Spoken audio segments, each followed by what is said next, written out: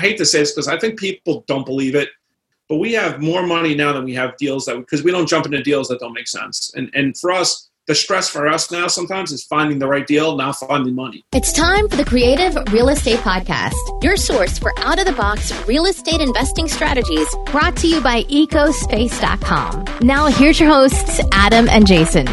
Welcome back to the Creative Real Estate Podcast. I am your host, Adam, Triple A Adams. And I've got someone on the podcast that I've been following for some time.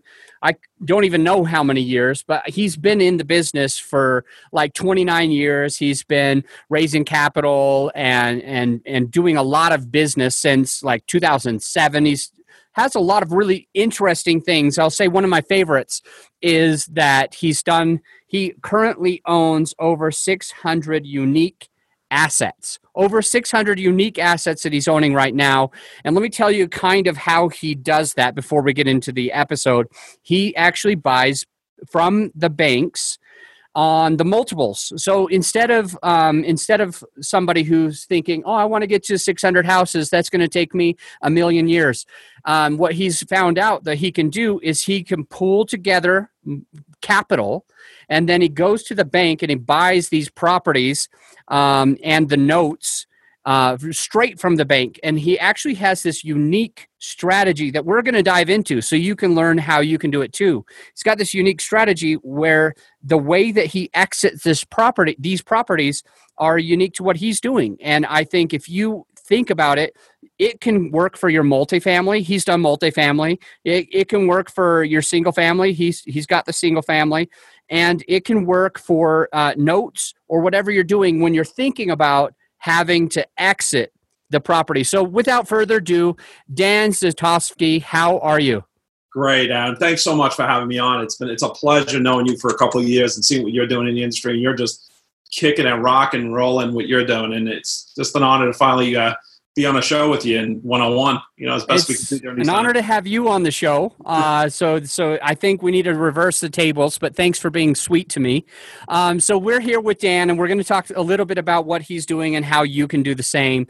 One thing that I will plug is that as we're recording, he's launching this podcast, and I need your help. I want your help. He's not asking for this. He doesn't need it.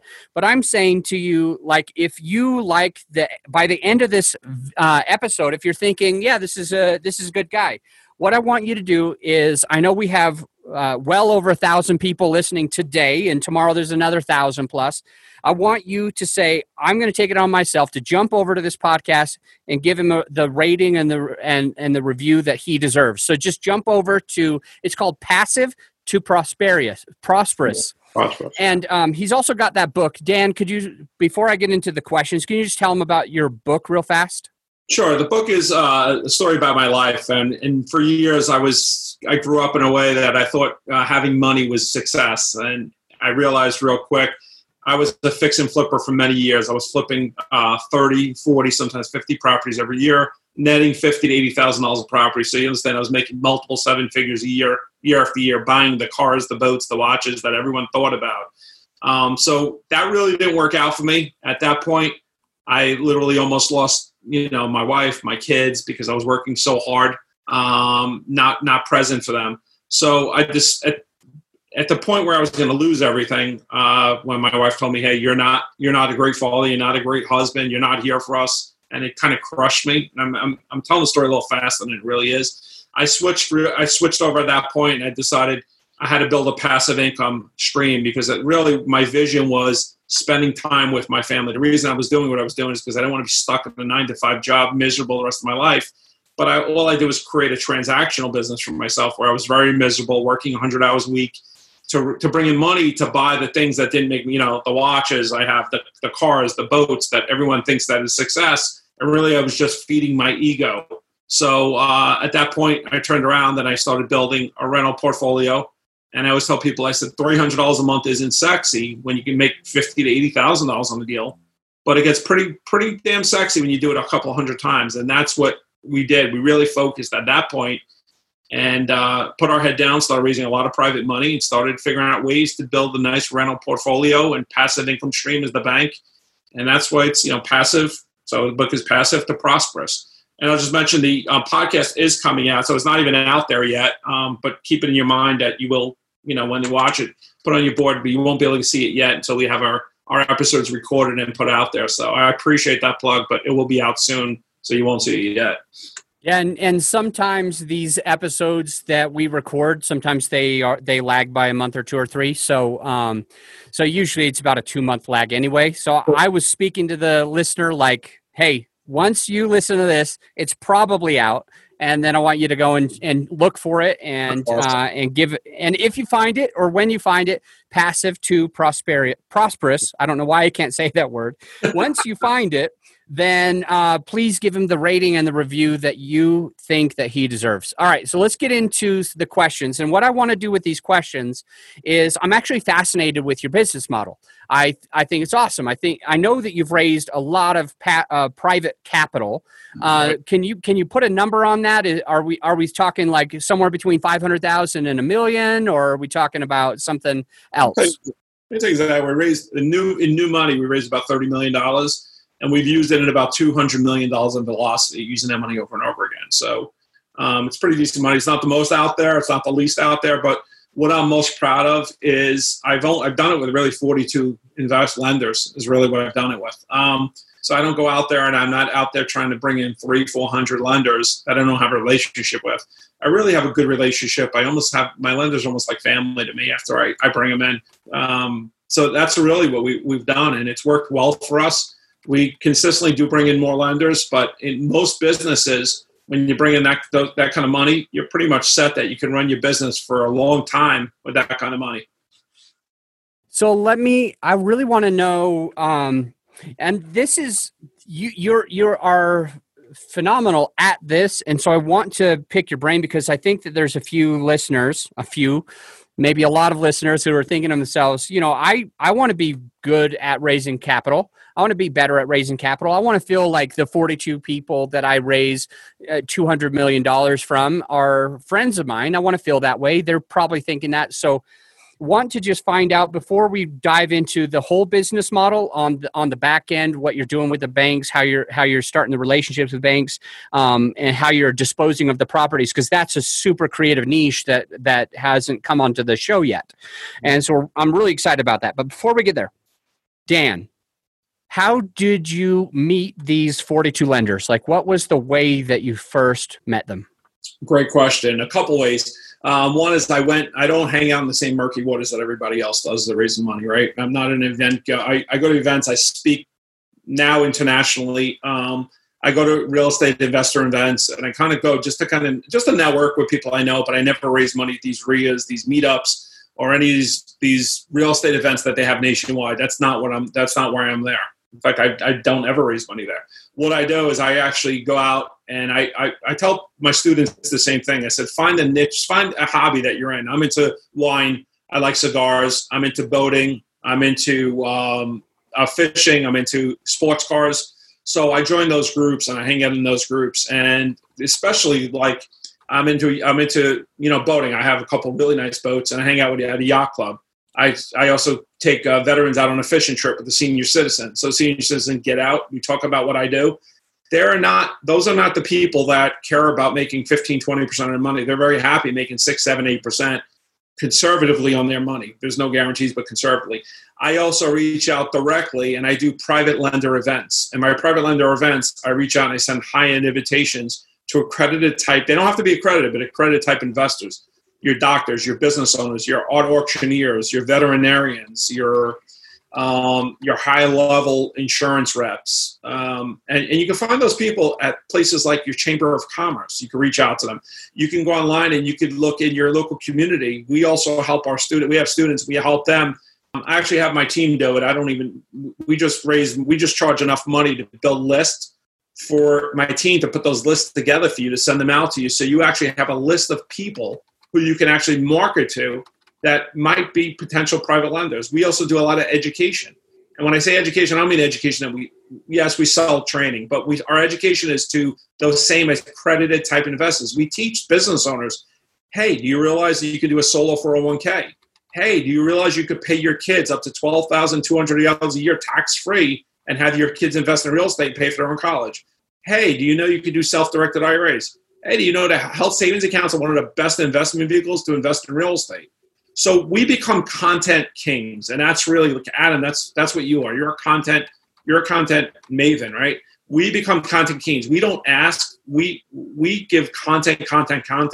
And then, of course, if we teach you how to pay your kids $12,200 a year, up to $12,200 a year tax-free, and now you have 3 kids, you just put away $36,800, and it's great. Dan, I put this money away. What do I do with it now? That's what they ask. Who are they going to come to? So we have, it's great. And I hate to say this because I think people don't believe it. And I love being on this show because I know you can attest to it. But we have more money now than we have deals because we don't jump into deals that don't make sense. And for us, the stress for us now sometimes is finding the right deal, not finding money. But I keep saying be consistent. So I'm going real quick, and we do a private lender event. Our private lender event, we keep it at 4 to 8 people. We treat it like VIP. We send out wedding-style invitations to them. We don't send out a yellow letter. We don't send out a postcard. We treat them like VIP. We bring them in. We do, food. We do some drinks. We have a one-on-one. We don't present a deal to them at the first event. We do a follow-up second call, a one-on-one call with them. We get to know them a little bit better. We get to know what their risk levels are, where their money is, how we can help them. And we still don't present the deal in our second event. We usually wait 30 to 45 days, and we have three visits. And this is with our cold market.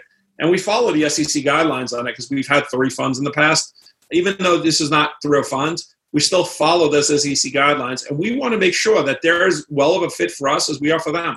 We'll sit down and ask them, what happens if we lose your money? Well, we want to look at their face and see how they react.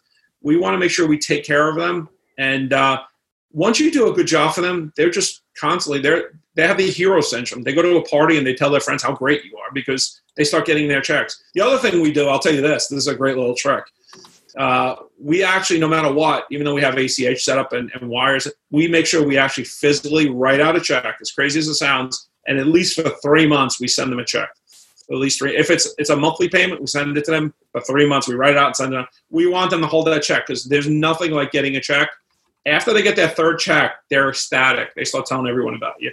So, think about that when you're doing things like ACH and you have bill pay and you're doing those auto payments. Just think about your new investors. Start sending them a check because they will be your biggest fan. And they have the hero syndrome. They want to tell everyone that they get the best guy in the world or best gal in the world. So I think I ran through pretty quick a lot of little things I did to raise a lot of money. I love it. Okay, so if you want to raise $200 million or $30 million multiple different times to get to the $200 million of equity for your deals or debt for your deals, this was an amazing 4-minute explanation of some of the top things that you could be doing. And the first thing that I'll say is that what Dan doesn't do is go to where you're going to try to raise money. You're going to the real estate meetup and you're being like, hey, do you want to invest in my deal? Do you want to invest in my deal and make 20%? He's not doing that. He likes wine. He likes cigars. He likes fishing. He likes cars. He goes and has his own private lending events. It's invite only, 4 to 8 people, doctors, attorneys, and other accredited investors, invite only, where he treats them like VIP. I don't see a lot of you doing that. The person driving in the car right now listening to this podcast, I haven't yet seen you do this. I haven't seen you go and say, it's not going to be a real estate convention where I'm going to get my investors. I'm actually going to take one of my hobbies, whether it's my Ferrari or whether it's my fishing boat, or if I love wine or cigars, something where you can go and find other people that are well off, that are credited, and you start inviting them invite only, not with a yellow letter, etc., and start educating them. This was also really good. Are you educating your investors? If you're listening to this and you're thinking, oh, I need to educate my investors, are you already doing this? And if so, what are you teaching them? Dan's teaching them about a solo K. He's teaching about that trick where you can pay your kids $1,000 a month each and write all of that off. You don't pay taxes. They don't pay taxes. And as he teaches his passive investors of these ways of making more money or keeping more of their money, they're starting to say, what am I going to do with all of that? And then the one that you shared, Dan, at the end, which was very interesting to me. I never would have thought of that. I never would have wanted to do that.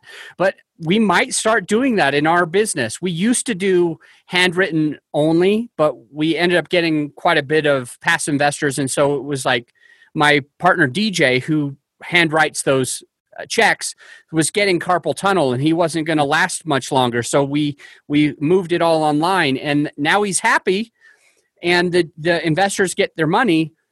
But this trick of kind of finding a way to hybrid it, where for a while, give them their physical, actual check so they can see it, taste it, touch it. I hope they don't taste it right away, but that way they're more likely to have an imprint. If their money just goes up in their bank and that's the only thing, it's not as tangible as holding a check, depositing a check, looking at a check, feeling a check, smelling a check, and being like, he did what he said he was going to do. He told me he was going to give me a certain amount of return, and he did it. And he did it on time, and he does it on time every time. I thought it was interesting. One of the things that you said around the way that you are raising money is absolutely different from a lot of the syndicators. So I do syndications. A lot of us, we're going out to apartment investing places, and we're being like, are you passive or are you active? You're passive? Okay. Do you want to do 50,000 my next deal or whatever, And one thing is that those people expect to have a 17, 18, 19% annualized return. That's right. A lot of money. Sure. And if I could switch and do what you're doing, and I could go and start hanging out at wine tastings, etc., then I wouldn't have to be trying to give everybody, I wouldn't have to be shooting for 20%, giving them 17, 18, 19, 20, 21. I would now be able to do 6%, keep more of the deal, start doing debt. And if I educate them on how it's going to be helpful, because right now other people are educating them. Other people are educating them that they need to have 20%, etc. Anyway, I thought that was awesome, but let's get into your business model. Are you ready? I'm ready. So first off, give me a high-level overview of what the business model is, entrance strategies and exit strategies, acquisition and disposition strategies, and then I'm going to ask the specific questions that I think the listener wants to know on how do you do the acquisitions, how do you do to manage them. So just give me the high level for at the beginning.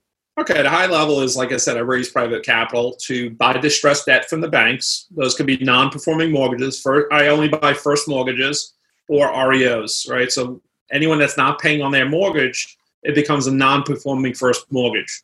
I will buy those I'll buy the paper. I don't buy the house. I'm buying the paper from the banks that aren't being paid on.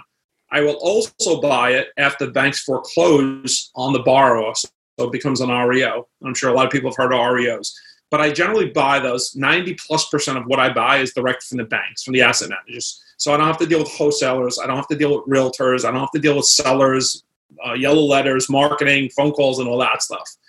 I also will buy direct because I have feet on the ground and I get properties in those markets I'm in. I will get direct sellers and I will buy those as well. So they're all distressed type properties. I take those properties and I pretty much rehab those properties, or I sell them as is for either cash or on seller financing. So I become the bank. Okay, so that's my disposition is I get those properties fixed up. I get them rented, I get them placed with a property management company, and I sell them off to investors that want to build their rental portfolio around the world. So I have a decent amount of international investors at this point that want to place their money in the United States and emerging markets.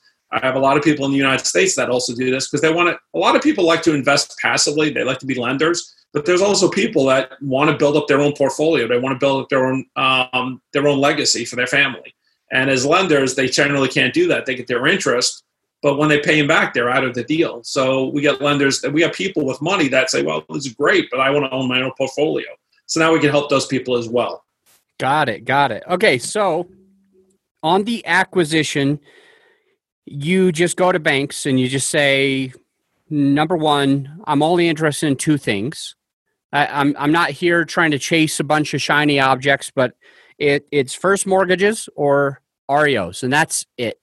So that's number one, is that you're focused. Number two, I'm wondering really, how does the bank or how would the bank, let's just say that the listener hasn't yet done this. It's obvious for you, Dan, because you've been doing this for a long time. Right. But for the listener, if this is the first time that they've ever gone into this, how do they talk to the bank? What do they need before they talk to the bank? Who do they need to be partnered with? Do they have to have money ready to go? What does it look like if I wanted to implement your business? What do I need ready before I talk to the person at the bank? That's a great question. I'm glad you asked, because I wanted to get into that. When you deal with the banks, the first thing you don't want to do is you don't want to go to your big banks. You don't want to go to your Chases and your Wells Fargos and your Bank of America, PNCs. What you want to do is you want to deal with the position you are dealing with is the special asset managers of the banks. You're not walking into the teller and talking to them. So you can go right on LinkedIn. You can type in special asset manager and look at the local banks in your area. Okay, because your local small banks, your credit unions, your municipal banks, those are the ones you really want to deal with. There's some low-hanging fruit out there of asset managers. I mean, essentially, I have 426 seller finance notes. I'm an asset manager, right? I have assets. I don't sell them, but I have them right now. But there's a lot of asset managers out there. So you have your low-hanging fruit, your servicers, servicing companies, right? They will sell assets as well. So you can get on there and you can look at assets like that and you can see if you could buy. But what you want to do is you want to have the ability to close pretty quick. These are not deals that you have a lot of time to do due diligence on. A lot of times they'll give you anywhere from 48 hours to 2 weeks for due diligence. You're not going to get inside a lot of these properties because there's people living inside of them, right? So you're going to have a way that you can go around. You can look at the properties, you can get your values on it, you could do your due diligence on taxes owed and encumbrances owed so you can make your offer. And you want to be real. What's most important is you're really specific with the asset manager on what you want. And understand that to get involved with the asset manager, it's not generally a one-call close. You have to build a relationship. Like, you're in the multifamily space, Adam. So if you're dealing with a multifamily broker, you can't just call a multifamily broker and expect them to have a deal for you first time. You have to build this relationship. They have to see that you perform. Okay, it might not even be the best deal in the world, but you have to perform. Once you perform once, now they're comfortable with you and you become their go-to, and they're going to start calling you with everything. So I'm in a position now where I reach out to the asset managers only because I'm doing that right now because of what's going on. And I say, you know what, I want to have a relationship with them. I want to have my finger on the pulse. But generally, almost every week, I'm seeing assets across my computer that I could buy because I have a relationship with them. Once again, you don't have to have a million asset managers. You have 1 to 4 asset managers in your area, you'll have deals left and right coming to you. Okay, so you really want to consistently raise private money because you want to have money to be able to close. Because this is not like we get a deal and we have three months to close. Sometimes you have a week, sometimes you have a couple of days. Okay, you want to have your team in place. So if it's your local market where you're from, well, you want to make sure the minute you get those assets, you take a look at them. All right, and you tell them you're specific. I want single families. I want this zip code. I want this area. I want non-performing first. I want performing first. I want non-performing seconds. Because if they start giving you what you want and you don't ever perform or get back to them, they're not going to take you serious. And the other thing is, if you give a bid on an asset, explain to them why you give them that bid. You know, a lot of times they don't know. They're sitting behind a desk and they're sending you an asset, and they might think it's worth $100,000, but you go and look at it, and your comps all show that the ARV is worth $60,000. Well, send them comps. Tell them this is why I'm bidding this. Here's what the comps show. Here's the pictures of the property. It's missing the whole side of the house. You know, they want that. They want that feedback from you. They want to know that you're willing to do the due diligence, because if you do, they're going to work with you. And just understand, just build up. A lot of people, the problem I see, even with students that I've taken on, is they try this one time and it doesn't work and they stop. And that's what I see across the board on everything, right? They try to raise money for 1 month, it doesn't work, and they stop. They go back to a hard money lender. This is a relationship business, as you know, Adam. You know, you built up what you have because of relationships. This is a relationship business. If you put the work in, and that's why this is so important right now, because this is like 2009 all over again. If you could put the work in over the next 3-4 months, there's going to be such a transfer of wealth that you're going to come out ahead. It's going to be phenomenal, right? So that's why this is the best time in the world to be getting involved. So I went to LinkedIn because I thought that was great advice. I went to LinkedIn, I typed in special asset manager, and what came up was some people that were just asset managers, some people that actually does say special asset manager, and a few that say REO asset manager. So when going in and searching for special asset manager, do you like, how do you know which type of asset manager is the right type of asset manager? Because like we manage some assets, but they're like, we have 1,400 apartment doors and we manage those and we call ourselves asset managers. So how do you know when somebody works at a bank? Like, what are you doing on LinkedIn to make sure you're getting to the right person? First thing I'm doing is I'm going to general area, right? So I'm going to geolocation.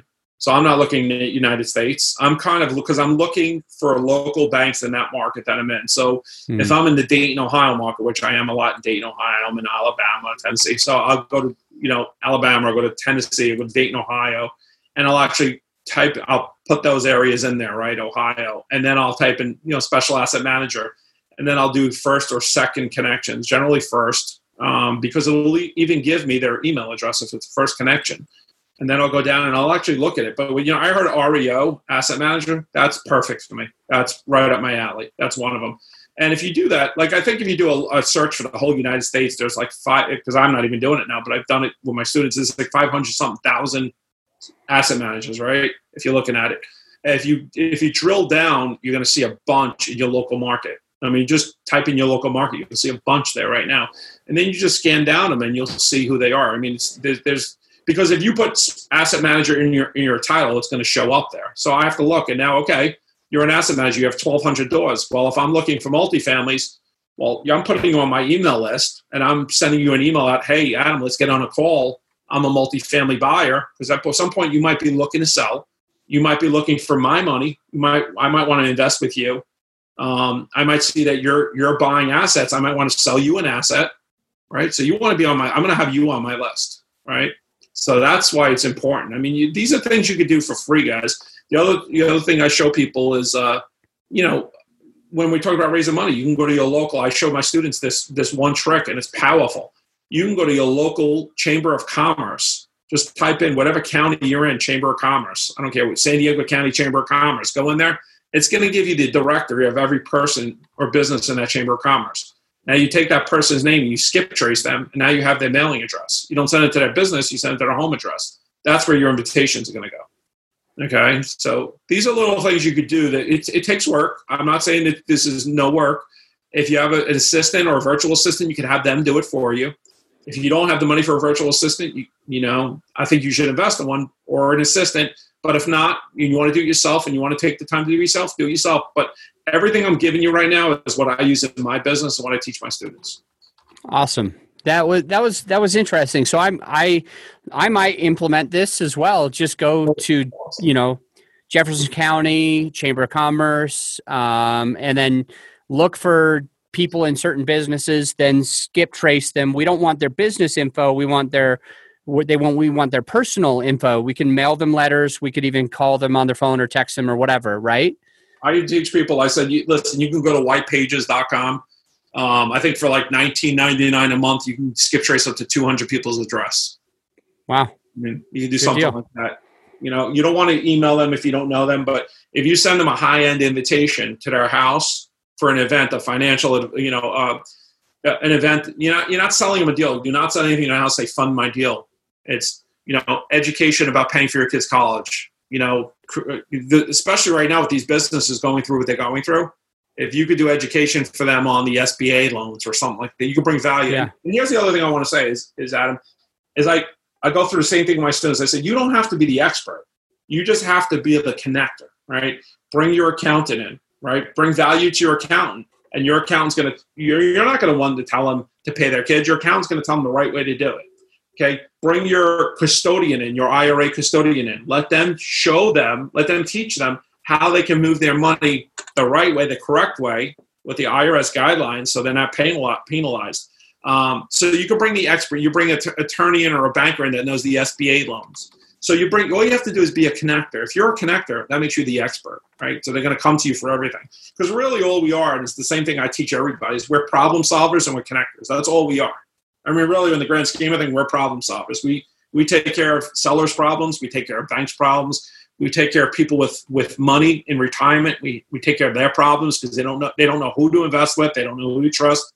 So we're connectors and we're problem solvers. And if you think about that the right way, and you really put some time and energy into your business to be a professional, you're going to come off way better than 90+% of every other investor out there that just sends me a text message on Facebook and says, hey, can you fund my deal for $250,000 without any due diligence?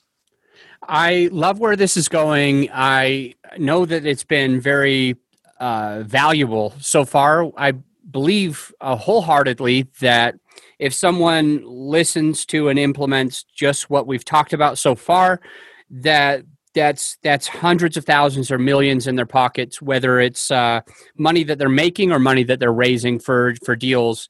This has been already very, very valuable. I want to be conscious of your time, Dan. How much time do we have to pick your brain more on your business model? You're good. I don't have another interview for another hour and a half, so I'm good right now. Okay, excellent. I wanted to make sure because I know we want to get into some details here, specifically about what you're doing with buying REOs. So we've already got some really cool ways of pulling in the assets. You gave some really good feedback as far as making sure that you had the ability to close quickly. You mentioned 48 hours all the way to maybe 2 weeks. So 2 days to 2 weeks is when I've got to be able to close. And so before you start connecting and trying to close on these deals, you probably want to have a way to make sure that you can close fast. Dan, what are the best ways of making sure that you have what it takes to be able to close in 48 hours to 2 weeks? You mentioned having somebody out there to look at the property because sometimes you can't really get in. You mentioned a couple other ideas that you're thinking about before you close. But if I'm new and I'm listening to the show, what are the key things that I need to have prepared and ready to go to make sure that I could close fast enough to buy one of these first position mortgages or REOs? Well, first thing you really want to make sure you have is you started reaching out and building private money or bringing partners in that have money, right? So your skill set might not be money. Your skill set might be finding deals. So find somebody you're going to partner with that could actually bring the money in, right? So you all have your genius zones, right? But what you want to do is you really do. People think they don't have a team, but I'll tell you this: they have a team, because why else would they be investing in the market they're in? You just mentioned a county. You're in that county for a reason, right? There's a reason you like the county you're investing in. So before anyone invests in any market, they should do their due diligence on that market. What makes that market good? Because if somebody comes to me and says, hey, like Adam, if you came to me and said, hey, I got this apartment multifamily coming up, would you throw in a couple $100,000? I'm going to ask you, why do you like that deal? What do you like about that market? What makes it emerging? What class area is it in? What are the rents going for? Is it a value add? So you know exactly what's going on. If you don't have that yet, if you're brand new, this is the first episode you're listening to, you want to get a team together. And that team is not people you have to hire, but you want a real estate agent. You want a property manager. You maybe want a contractor. You might want a title company, an attorney that's going to really show you why you're benefiting investing in that location you're in. So you have that area, because when a deal comes in, if I find, let's say, 3 assets, we had a big tape come over the other day and we found 3 assets, and I do a lot in Charlotte, North Carolina now. And so I picked out the 3 assets in North Carolina. I gave it to my project manager. He drove by 2 of them. He said, these 2 are horrible. One of them is okay. So we took this big pool of this big tape of over 300 assets, and we dwindled it down to 3. And now we dwindled it down to 1 asset that we put a bid on this morning. He went by there, he took pictures, he ran comps for me, right, with the realtor we have out there. I have all my data real quick. Within hours, and I'm able to put my offer in. And I gave him my reason why I didn't want the other two assets, because he knows I like North Carolina. So that's the team you need, right? So now they're going to come back and they're going to say yes or no. Once they say yes or no, we're going to finish our due diligence. And our due diligence is we're going to check on taxes. We're going to check on quick title search to make sure there's no liens or encumbrances. If there are, we'll deduct taxes and liens from the price, and then we move on. But they're not going to say, well, you went by and we're going to go by after we have an offer, and now we're going to say, well, we didn't realize the roof wasn't the way it should be, and it's not. There's soffit issues, or there's it doesn't work like that. This is not buying real estate. This is dealing with an asset manager who wants it off their. The reason you're getting a deal like this is they want it off their desk, and you're hitting them at the right time. And if you understand how banks work, people think that banks have to get these assets off their books because they're losing money. They're not losing money. Banks make their money in full when they fund. They're backed by insurance companies, and they're backed by Fannie or Freddie loan. It's a Fannie or Freddie loan. They're insured, right? So they have that insurance. They have PMI, mortgage insurance premium companies, but they have insurance backed on every loan, right? So they're made whole. The reason banks get these off their books is because a bank has to hold 6 to 7 times the amount of a non-performing asset, right, in cash, right? So they have to hold. So if a $100,000 loan comes across the desk and it's non-performing, they got to hold the $600,000 to $700,000 for that one loan. If it's for performing, and don't hold me on this number because I'm not sure, I think it's about 5%, 5 or 6%. So a $100,000 loan is performing, they don't have to hold $5,000 or $6,000. They also get insured by they're insured by FDIC, and they're inspected. They're audited by them. If their non-performing assets are too high, they'll lose their credit rankings. So that's when they get stuff off the books. People are like, well, why wouldn't they sell it? They're not performing. They're losing money. They're not losing anything. They're doing it for their credit risk. And if they have too many red flags, basically the credit risk becomes too low, they could be forced to shut down. So you could also look at banks. That's another trick for you guys. Just throwing a little golden nugget out there. You could actually, public records, you could actually look at banks' credit rating, and you can see when they're at risk of being shut down. And you can start reaching out to those asset managers. And but you got to do your due diligence. You got to do your research on this stuff, and you got to find it. But this is all public, right? This is all public information, So one of the things you said, Dan, was genius zones, and I think that's big enough to at least address one more time. Is that we do need to be thinking about what is our genius zone? Are we better at deals and underwriting, or are we better at money and connecting with people and expressing this? I think that was very important. And when we're talking about what does it take to make sure that you are ready to close in 48 hours to maybe 2 weeks max, you had a lot of good feedback for the team. You talked about how you don't have to actually have the team, like these aren't on your staff. You don't have to hire them. It's just that you need to connect with them. You need to know them. You need to know who they are, and you need to be able to reach out to them, right? The question that I would have based on the team, which is obviously a very important part before you're closing on these deals, right? How about the money? Speaking of genius zones, somebody's got to have the money. What do you suggest you have lined up for money? Do you find the deal and then the money automatically comes? Or do you find the money and then you go and find a deal that the money wants to buy? That's not funny when the whole chicken before the egg type thing I hear at all these events, right? Get the deal and the money will always find you. And if you want to play in with the banks, you don't want to generally do that, right? There is money out there, but now you're scrambling to find money. You got to pay high interest rates, or you got to give a ton of equity away. I always tell people you want to stay consistent with both. You want to start out with both. There's no reason you can't be doing the meetings I'm talking about. You can't be reaching out to these potential private lenders and say, this is my business model. This is what I do. I'd like to have a meeting with you or coffee with you. I'll help you out. This is what we do. And they'll say yes or no. I'm interested in doing this with you. I want to fund some of your deals. And you tell them, great, when I get my next deal, I'll present it to you and see if it works. But I always say you never stop trying to raise money. Never stop raising money, because it's always okay to tell people, sorry, I don't have a deal right now that I feel comfortable putting your money in. They'll feel a lot more confident with you than you just trying to rush and be under the pressure and under the gun. And that's when you have to pay out these 17 to 20% returns on money because when you find a multifamily deal, it's like, quick, we need to raise $5, $6, $7 million today. Well, the next 30 days our money goes hard, our down payment goes hard. So I'm consistently raising money. Like over the last 6 weeks, every day I'm on the phone, and I don't even have the deals right now, enough deals right now to put the money in, but I'm on the phone with my private lenders almost every day.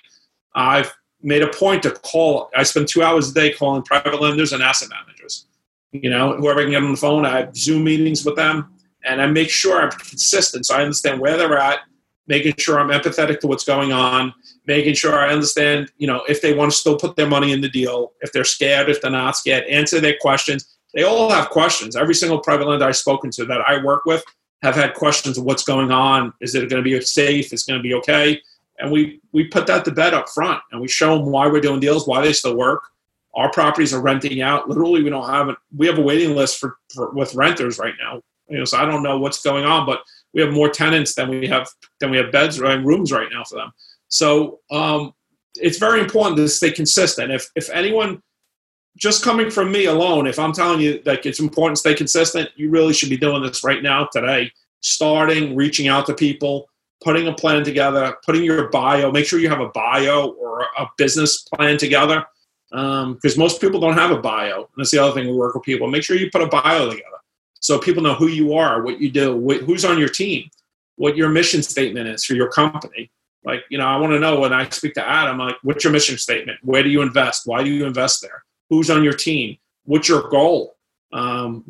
Before I even care about how much money I'm getting paid back, I want to make sure how my money's protected. Yeah. So your experience, that kind of stuff. And if you don't have a team, you do have it. I used to tell people, they say, well, I have a team. You do have a team. You have your realtors, you have your project managers, so on and so forth. So the other thing is, if this is the greatest time in the world, right? Because when I started this business 29 years ago, I didn't have all these podcasts like you have right now, right?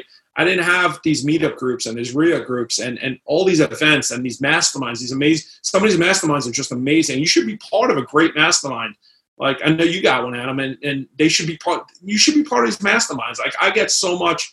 I'm in 2 masterminds. I spend 6 figures a year in masterminds. You have to have a mentor, right? So let me tell you this. If you think you don't have a team, I could guarantee you that I'm going to guarantee you something. I don't guarantee a lot. If you came to me, if I'm Adam and somebody came to me and said, hey, I got this multifamily deal, 150 unit right now. I have a bunch of money I could raise, or I don't have money I could raise. Adam, I have this great deal. It's way under rented right now. It's a tremendous value add opportunity in a Class B neighborhood, 150 units. Can you help me? Can we partner on this? What would you say? Done. Of course. Yeah. So you just have to find, and that's why I was talking about Genius. You have to find, if you don't have the money, go out there and bust your butt and go find the deal. And it's really not that hard to find the deal. It's work. I'm going to tell you this because I am the one guy. I'm the one guy that will tell you, I will never sell you on a get-rich-quick scheme. I will never tell you it's easy. I'll tell you can do it. And my answer has always been, if you can do it, why can't I? And that's how I always been my whole life, and I'll figure it out. But I'm telling you, you have a ton of mentors out there right now, whoever's listening. And if you want to get involved in multis, go out and find a multi, pound on pavement. Find every seller out there for a multi, pick up the phone and call them. You never know what's going on. And you find one, just say, Adam, I found this great deal. Can I bring it to you and we partner on it? I don't have the money. And I'm sure that I can almost guarantee he's going to say yes. So yeah, for sure. A lot of good info there. Okay, so the next step is the disposition. And you said you had multiple strategies for the disposition. Could you lay those out one more time? One of them is that you sell them on owner financing, or that is true? Okay, so share with me, what are all the ways that you dispose of properties or sell or get rid of or make money on properties on the back end? Well, some of them I hold in my portfolio and some I sell to investors, but I generally don't sell to owner occupants anymore. Although you could, that's an option. It's just not one of my options, really. I choose not to do that because I don't want to deal with the Dodd-Frank compliance issue, and that's where I used to be. But I sell them to investors that want to build their own rental portfolios in emerging markets. And a lot of my investors are either cash buyers. They'll buy them just cash. They don't even want a mortgage. I generally don't deal with mortgage companies too often because I don't like mortgage companies and banks controlling my business, because look what's happening now. They could have been closing on a deal and all of a sudden they pulled out.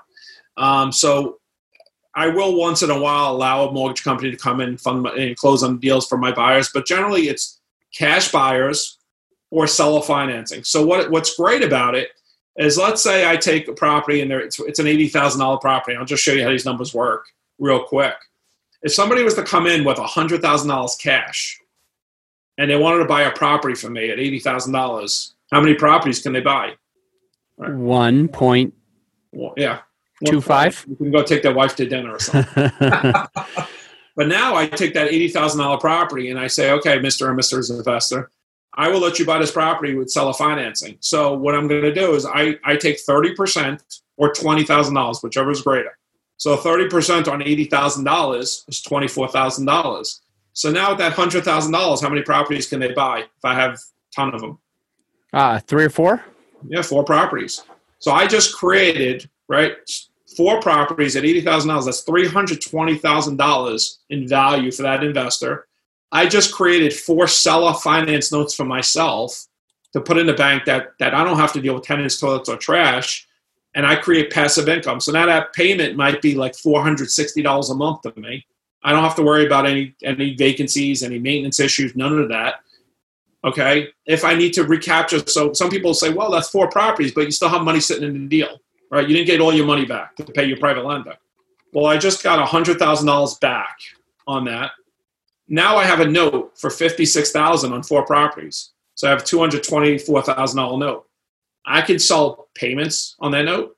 So I can go to another investor and say, hey, give me $50,000 and I'll sell you 100 payments. I can borrow against that note because it's a first position mortgage. I can borrow against that note to another investor and give him a collateral assignment against it. Now, that's how I did it in the beginning. Now I don't sell those notes anymore. I keep them all because now I enjoy the cash flow. Right? But in the beginning, when you start, I want people to understand that once you have a note, there are a ton of investors out there that will buy your note from you because they like passive income. There are also a ton of those investors that you found at the Chamber of Commerce and your local cigar clubs and wine clubs and auto shows and boating shows that they have $30,000, $40,000, $50,000 sitting in an account somewhere. Or they had paid their kids, and those kids will buy payments from you, okay? Because it'll go into their IRA at 7-8% interest, or even 10% interest. It doesn't matter. You're still taking care of them. So there's ways to recapitalize on that note if you want to. I don't generally recapitalize on those notes anymore. I keep them all in my portfolio. If you sell one of these, if you sell 4 or 5 of these properties to somebody who has 100 or 200 grand, and you do a seller carry, you basically create a note. Right. A deed of trust, a mortgage, and then they're paying you as the lender. My question would be, who manages the property? Do you put them in touch with a property manager? Do you sell it with the same property manager? Do you own a property management company, or is it just like you're the buyer, go and figure that out? That's a great question. I do not own a property management company, and I don't ever want to own one. I also don't like there's probably 2 property management companies right now that I feel like are very, that I know of. There's a lot of them out there that I don't know, but out of what I found so far in all the business dealings I've done that are extremely moral and ethical, where they sell you a property and they're not going to rip you off with maintenance fees. So I don't want to ever be in that position where I sell you a property and I own the property management company, because I don't want to have any chance of improprietary or thinking right now. So I use property. So where I only do deals where I own properties, right? So if I'm doing something, let's say in Dayton, Ohio, or Birmingham, Alabama, or Charlotte, North Carolina, I take these properties, I get them fixed up, I get them placed with a property management company, and they place a tenant in them. If I sell you the property, you more than welcome to use that property management company. I recommend using them. If there's something that goes wrong or you don't like it, you're more than welcome to switch to whoever you want. I will help you switch to another company. And I'll tell you this, you have to expect eventually to have to switch to another company. There are a lot of property management companies out there. That's not the hardest. People think that's the hardest thing in the world. But if you manage them like you manage anything else and your expectations, you're going to be okay with that. But yeah, they're not on their own. They actually get my property. Most of the time, they're getting my property management company. I rehab the property fully for them. A property management company puts a tenant in for them. So it's really hands-off turnkey rentals. But the difference is there are turnkey companies out there that manage themselves. I don't want to do that because I just don't want anything. God forbid something happens. I don't want anyone to say, well, you sold me a property that you're making money on the maintenance or anything like that. I don't make $1. I don't have a dog in the race. If you want to switch, you switch. You go to another property manager. But I know that I'm putting people in. I over-rehab these houses. I make them maintenance-free as much as I possibly could. I call them, I make these properties hard, hardwood floors, LVP, new roofs, new HVAC, new hot water heaters, all new fixtures, bathrooms, I do granite countertops on almost every property, stainless steel appliances. So I go above and beyond because I don't want to have maintenance issues on my own properties as well. So I do the same thing for the investors, and I teach the investors that that's what they should do. But yeah, but they can leave and they go to their own property management company if they want. That's perfectly fine. Or they can manage themselves if they want. Awesome stuff. Good deal. All right, we're going to take a quick break, and we'll be right back with the final five. Hey, guys, please check out Merrill Calliser's law firm, Calliser & Associates, calliserlaw.com. They're one of the only full-service syndication law firms in the country. For a flat rate fee, they will represent you from letter of intent all the way through to the closing of the transaction. This includes PSA negotiation, title review and objections, creating the PPM, investor questionnaires, subscription agreements, filing with the SEC, and any applicable blue sky filings out of state, along with lender due diligence and assistance with closing the transaction. Calliser & Associates also represents sellers of multifamily assets, as well as owners that are refinancing. They have represented over $3 billion in syndication transactions and are currently handling 20 to 30 syndications in any given month. Calliser & Associates is your one-stop shop for all things real estate. For more information and a free consultation, please go to calliserlaw.com. That is KALISER law.com. And I've also put that in the show notes for you. And we are back with the Dan Satofsky, and we want to find out what his most creative deal that he's ever done is. So, Dan, out of your experience for the last 29 years, what is the most creative deal you've ever done? I bought and sold a hotel with none of my own money, and I had the seller actually fund the deal for me and sold it within 3 months. And that's probably the most creative deal I ever did. How'd you do on that deal? Oh, it's probably the biggest profit we ever made on a deal in my history. Awesome stuff. And what's a book you recommend to the listener? Rich Dad, Poor Dad, if they haven't read it.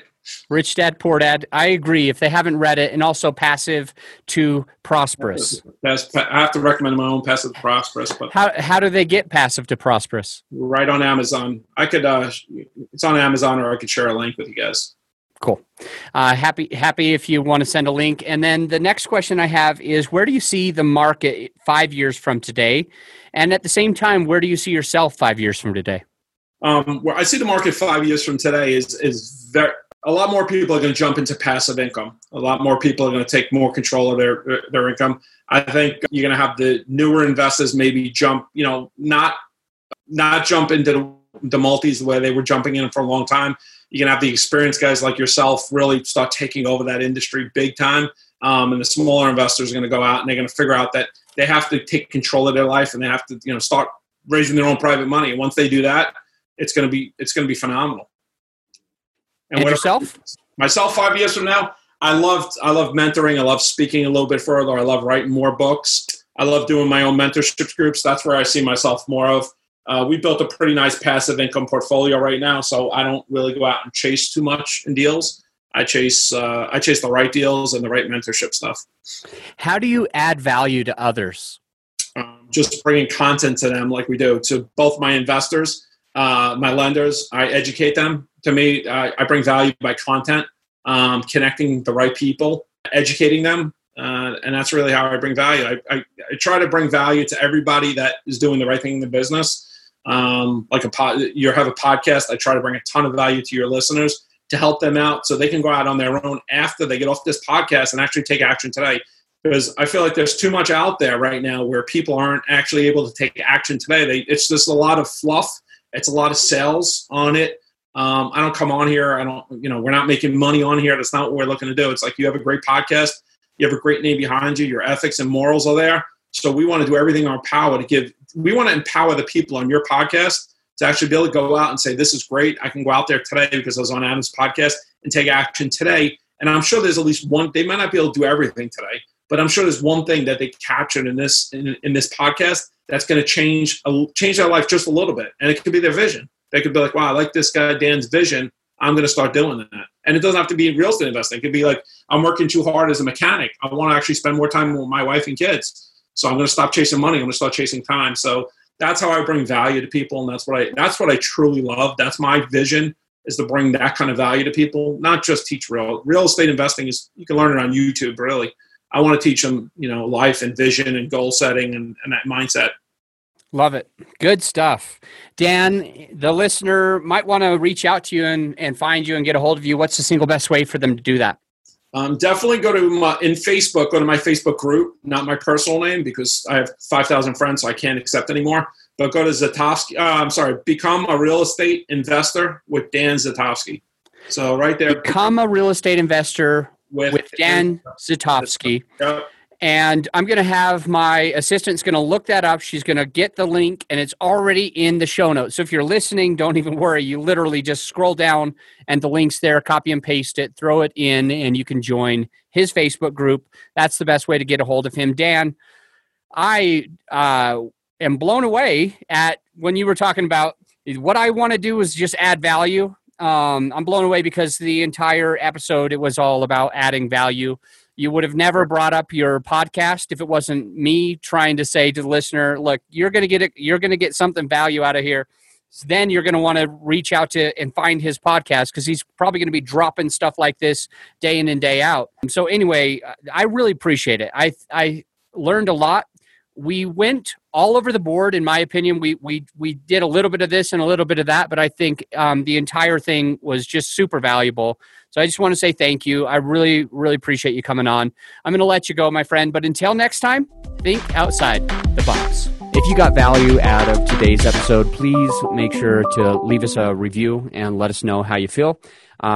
Jason and I are very, very grateful to have you as a loyal listener and to have you keep coming back and back and back. I want to remind you that Calisern Associates, they can help you literally from the very beginning to the very end of all of your apartment investing transactions.